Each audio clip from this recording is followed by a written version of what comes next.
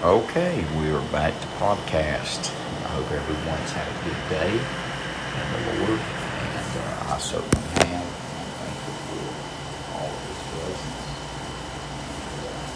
It's just been real good.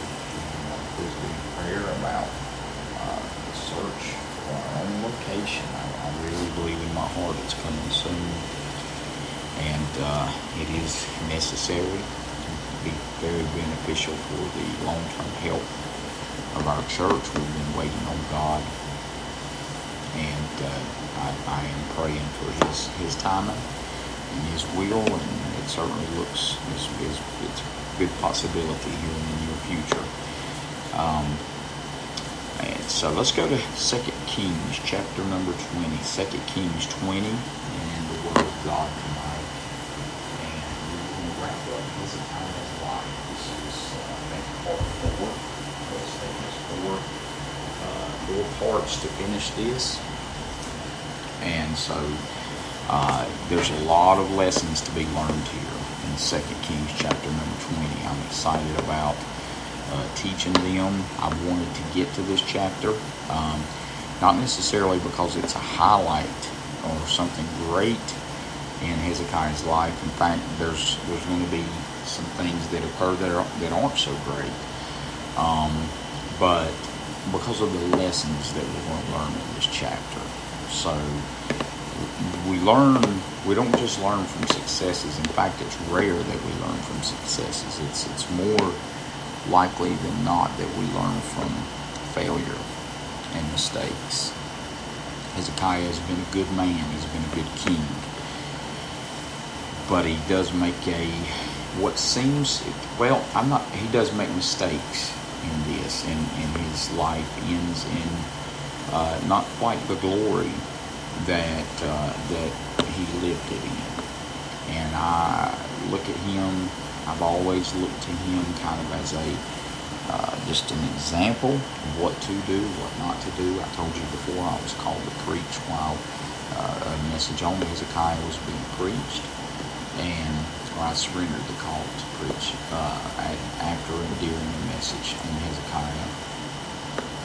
And now I look at some things in his life here at the end that challenge me to do things differently. So to start, in those days, 2 Kings 20 verse 1, in those days was Hezekiah sick unto death. And so he's come to the end of his life. He's sick. He's on his deathbed. And the prophet Isaiah, the son of Amos, came to him and said unto him, Thus saith the Lord, Set thine house in order, for thou shalt die and not live. So this is Isaiah saying this. Now, we've seen Isaiah and Hezekiah intertwined in this. You recall he was the prophet that was over the nation of Judah at the time. And when Hezekiah was king, and Isaiah was a very noteworthy prophet, notable prophet, and he is the one that is over the land, the prophet over the land during this time period. Now, understanding that Hezekiah is sick, he doesn't necessarily know that he's going to die, but God has told Isaiah. Now, this is fixed. This is what I want you to get. This is lesson number 1 in this. This is something that God says. Isaiah is not wrong about this. God told Isaiah this. Go and tell Hezekiah that he's going to die, to get his house in order. In other words, get your affairs in order, say your goodbyes, let everyone know you're passing off the scene, that you're going to die in the very near future. Okay? Verse 2, Then he turned his face, this is Hezekiah, to the wall, and he prayed unto the Lord, saying, I beseech thee, O Lord, remember now how I have walked before thee in truth, and with a perfect heart, and have done that which is good in thy sight. And Hezekiah wept sore, so he's burdened over this. God has told him he's going to die through the prophet Isaiah. He obviously doesn't want to die, so he begins to ask God to touch him and let him live. It came to pass before Isaiah was gone into the middle court that the word of the Lord came to him, saying, Turn again, tell Hezekiah, the captain of my people, thus saith the Lord thy God of David thy father. Do you see the word turn again? To repent means to turn again. Now, we read several times in the scripture that God repented. That does not mean God was sinning. It means God changed his mind and his course of action. Now, I know that bothers the Calvinistic bent of people. For folks that believe that everything is predetermined, for everything is predisposed, and have a Calvinistic theological viewpoint, you're going to have a lot of trouble with this chapter. God's mind was made up so that he told Isaiah to go tell him Hezekiah is going to die. Go tell Hezekiah he's going to die. But now verse 5, Turn again and tell Hezekiah, the captain of my people, thus saith the Lord, the God of David thy father, I have heard thy prayer, I have seen thy tears. Behold, I will heal thee. On the third day thou shalt go up unto the house of the Lord, and I will add unto thy days 15 years. And I will deliver thee and the city of thy hand of the king of Assyria, will defend the city for mine own sake, for my servant David's sake. And Isaiah said, Take a lump of figs. And they took it and laid it on the boil, and he recovered. So he had a deadly boil. The boil was going to so much here. The boil was what was going to kill him. Now, first lesson. Number 1. God had it set and determined that this boil was going to kill Isaiah or Hezekiah. It's determined. It's going to happen. Isaiah speaks on behalf of God when he says it's going to happen. He said, Thus saith the Lord. Hezekiah prays, and God turns again. In other words, God changes his course of action. How about that? You know what that does? It shoots down the predestination theories that the Calvinists hold to. This was set by God. In fact, Isaiah did not go on his own. God told him to go. Tell Hezekiah you're going to die. This boil that you got, obviously it will be infected, get in his bloodstream, will kill him. You're going to die. Hezekiah prayed, and God turned again and gave him 15 years additional beyond the date that he initially was going to give him to die. So what that tells me is that our prayers avail much. Our prayers avail greatly. Now, here's something else noteworthy in this chapter. The Bible said, Isaiah said, so the man of God said, Take a lump of figs. They took it, laid it on the boil, and it recovered.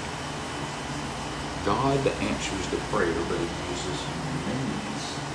He uses medicinal properties from the figs to help heal this. How about that? So, not only does God change his course of action by answering the prayer of Hezekiah, he does so in using a human instrument to aid and precipitate the healing process of Hezekiah by applying the figs to his boil. Good lessons there. Predestination's a lie, and God uses people to get his prayers answered. How about that? That's good stuff. Now, things turn south. Hezekiah said unto Isaiah, What shall be the sign that the Lord will heal me, that I shall go into the house of the Lord the third day?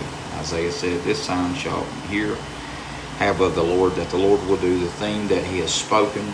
Shall the shadow go forward 10 degrees or go back 10 degrees? And Hezekiah answered, It is a light thing for the shadow to go down 10 degrees, nay, but not let the shadow return in backward 10 degrees. And Isaiah the prophet cried unto the Lord, And he brought of the shadow 10 degrees backward, by which it had gone down in the dial of Ahaz. So they even got signs, if you please. And but watch this. Now, before this prayer got answered, Hezekiah would have been dead at this point. Now watch verse 13 or 12. It's so interesting. At that time, Berodach-Baladan, the son of Baladan, king of Babylon, sent letters and a present unto Hezekiah. So this is the king of Babylon. What is Babylon? Babylon is the world. Not a friend of God. Enmity with God and his people. For he had heard that Hezekiah had been sick. Hezekiah hearkened unto them, showed them all the house of his precious things, the silver, the gold, the spices, the precious ointment, and all the house of his armor, and all that was found in the treasures. There was nothing in his house, nor in all his dominion, that Hezekiah showed them not. So, King of Babylon writes him letters, wants to let him know that he had heard he had been sick, glad he's doing well. And Hezekiah makes a grave mistake. He shows him everything that's in his house. In other words, he compromises. He gives in on an emotional level. Can I tell you why most people compromise? Why most people give in? It's because they give in on an emotional level. They do what they feel is right, not what the Bible says. They go to a church where they're emotionally invested in, not a church that's holding a Bible standard. They do things based on how they feel. And so what happens here is the king of Babylon comes, he presents tidings to him, he presents good tidings, he writes letters, he sends in condolences, and that begins to soften up Hezekiah's heart towards him, and he lets down his guard. And the Bible says he shows him everything that's in his house. In other words, shows him everything that God has blessed him with. He begins to give in to the enemy with the things that God has given him. So verse 14, not very long in the future after this, man of God comes back on the scene. That's Isaiah. Then came Isaiah the prophet unto Hezekiah and said unto him, What said these men? Hezekiah says, What are these men doing here? And from whence came thou unto thee? So who are they? Where did they come from? What are they doing here? Hezekiah said, They are come from a far country. Well, what do we read about a far country? Where did the prodigal go? The prodigal went into the far country. The Bible said they come from a far country, even from Babylon. Oh, that far country. The world. Now, we got a problem. And he said, What have they seen in thine house? First question, second question he asked him. Third question, actually. What'd you show him? You know God had already showed him the answer. He wants to know what Hezekiah's going to say. What'd you show them? What'd they see in your house? Hezekiah answered, All the things that are in mine house have they seen. There is nothing among my treasures that I have not showed them. Isaiah said unto Hezekiah, Hear the word of the Lord. So he's given a message from God. Behold, the days come, that all that is in thine house, and all that which thy fathers have laid up in store this day, shall be carried into Babylon. Nothing shall be left, saith the Lord. And of thy sons that shall issue from thee, which thou shalt beget, shall they take away. They shall be eunuchs in the palace of the king of Babylon. Now this is a prophecy of what's going to happen in the Babylonian captivity. Now hold on a minute. This is deep. Then said Hezekiah unto Isaiah, Good is the word of the Lord which thou hast spoken. What good was it? He had said one thing good. He delivered him some bad news. He delivered him a judgmental message. He delivered him a judgment message. He delivered a tough message. And Hezekiah says, Good is the word of the Lord. Ain't nothing good about it. That shows you where his mind is spiritually. And they shall be much in the palace of the king. Then said Hezekiah unto the Lord, verse, people, they trips me out sometimes. you'll preach that, and it's like you'll preach something like Isaiah is saying here, where you're leveling the realities of God, the judgment of God, what God is saying, and think it goes right over people's heads. That's what happened here. The seriousness of the message, the seriousness of what is being said and being taught and addressed here, it goes right over Hezekiah's head. Hezekiah can't see it. And he's saying, good is the word of the Lord. There ain't a thing good about what he just said. He just told him that because of what you did. Now this is amazing to me.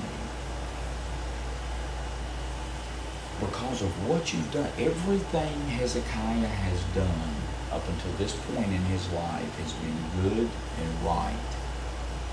He got sick. He prayed for 15 more years. And you know what? He never does another spiritual thing again in his life. In fact, he does the opposite. He leads up with the world. He opens the door to Babylon. And it's not very far into the future that Babylon completely overtakes the nation and they fall into Babylonian captivity. And then you see the book of Daniel and Ezekiel and all of those. That's fascinating to me. This is a fascinating chapter, one of the most fascinating chapters in all of the Bible on God's work and God's hand. Now, here's the lesson out of that. Hezekiah prayed that he would live. But then when God gave him that which he prayed for, he went in the exact opposite direction of how he had been living his life up until that point. When God gives you what you pray for, that's not a time to let down on what you do for God. That is a time to step it up, hunker down, and go even harder and better and stronger for God. Now, how about that lesson? God gave him 15 years, and Hezekiah blew it in the answer to this prayer. And now watch this. I want you to show you where his mind is. He says, and then he goes on and he says, which thou hast spoken. And he said, is it not good if peace and truth be in my days? That's us. That's America.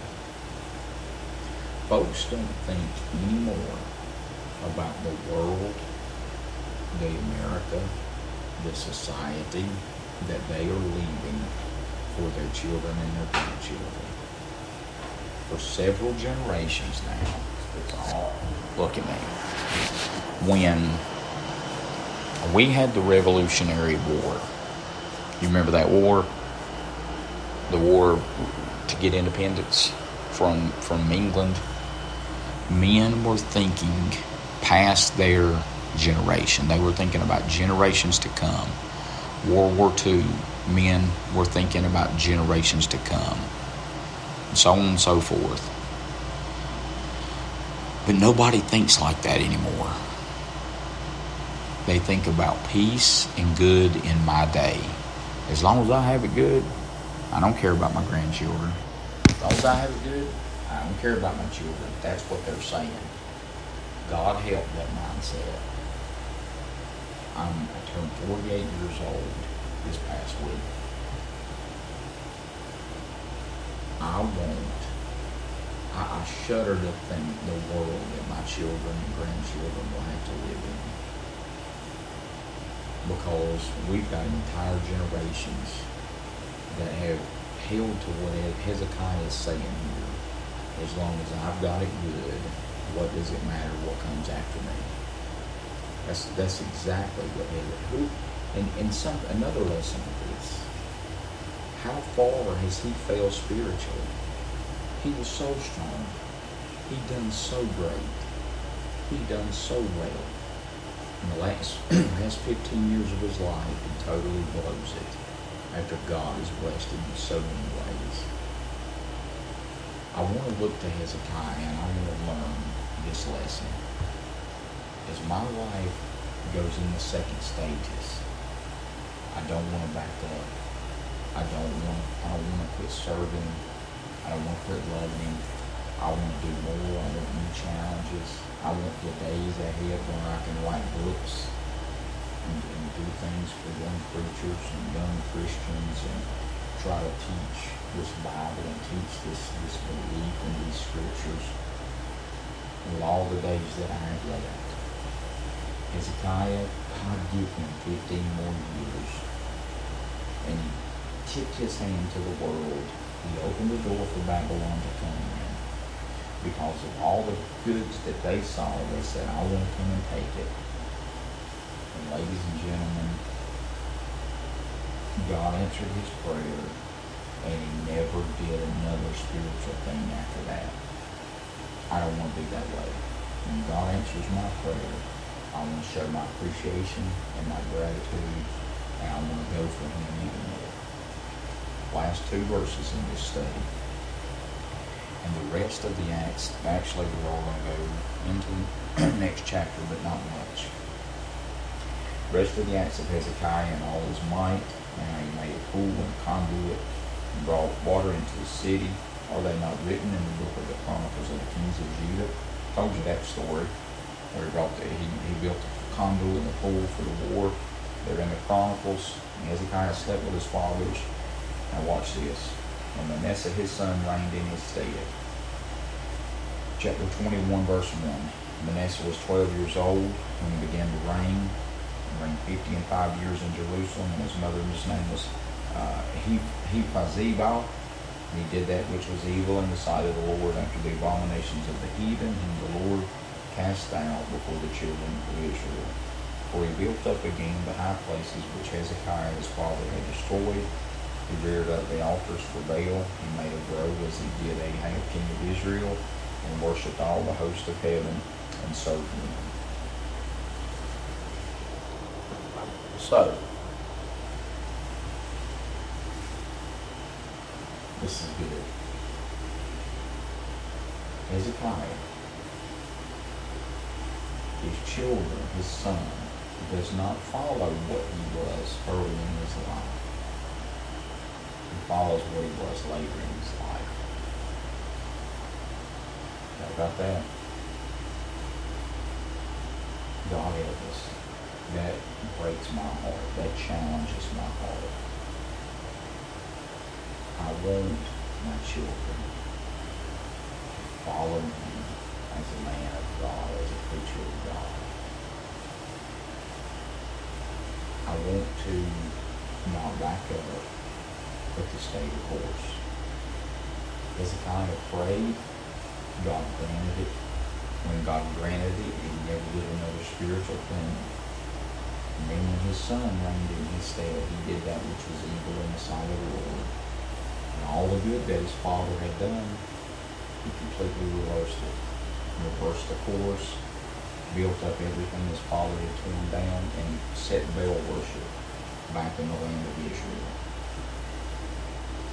That's a challenge to me. And that challenge is, as we approach the end of our lives, as we approach the end of our days, to not follow the pattern of Hezekiah and leave the legacy that he did. He could have left the legacy of any king better than any king but David.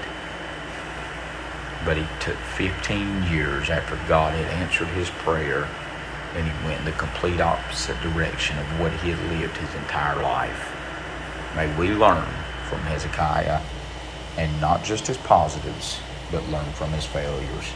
Good night. God bless. I love each of you.